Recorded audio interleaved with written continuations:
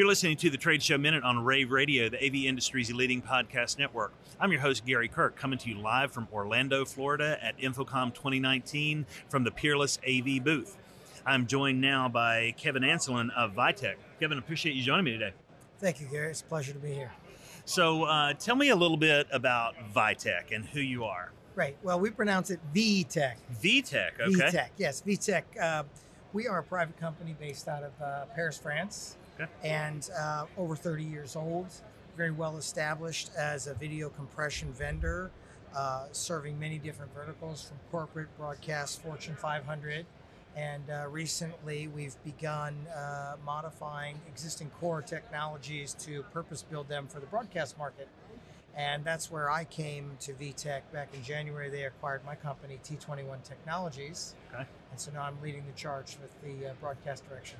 Very cool. I appreciate you correcting my pronunciation. I've been pronouncing it wrong for a long time. I'm an old broadcast guy. I did television before I got into this AV side of things, so I appreciate that. Now I'm curious, for InfoComm, do you have any particular things that you're announcing? Yeah, we do. We have a very, very large presence here at InfoComm 2019.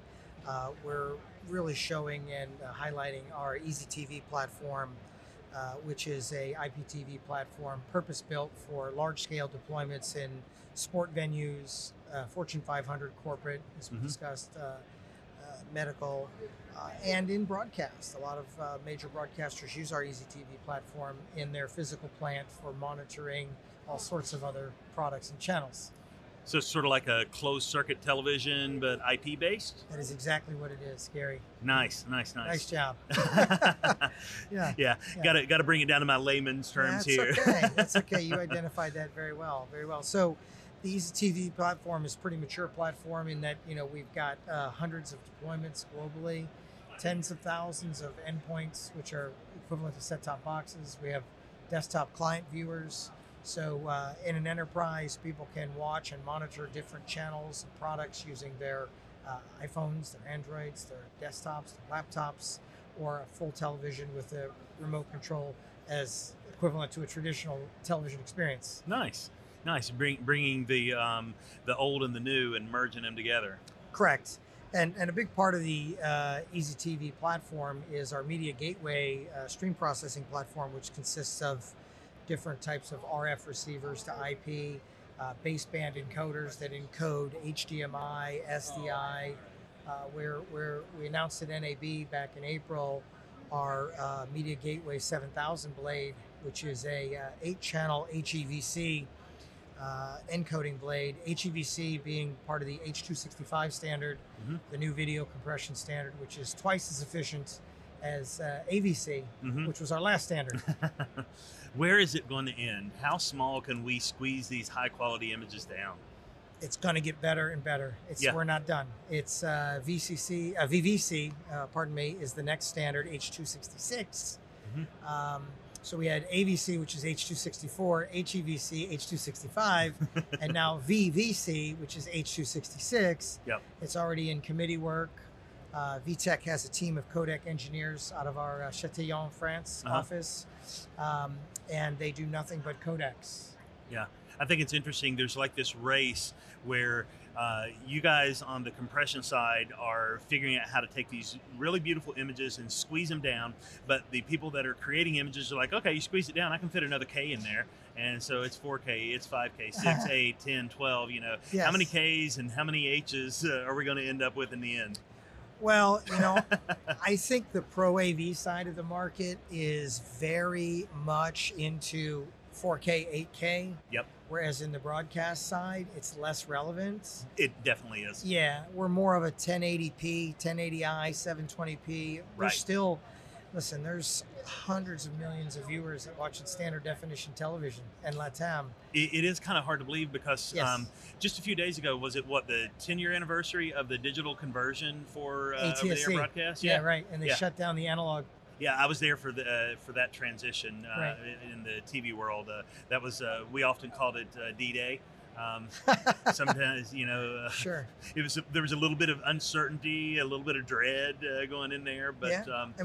We have that again now, with ATSC 3.0. exactly. Right. And so that's coming, and that will leverage HEVC, and that will leverage 4K. Yeah. And so, yeah, I think that the frame size and the frame rate are very relevant and tend to lean to higher frame sizes in the Pro AV space. And in the broadcast, we're very frame rate oriented, very dense audio oriented in the broadcast side, whereas the Pro AV market would be, hey, if you can hear audio and it's stereo or mono, it's enough. That's just not the case in broadcasting, though. We've got to support, multiple languages. We've got to support immersive 5.1 surround sound environments. And all in a single stream. Absolutely. All mixed together in a single service, your video, your audio.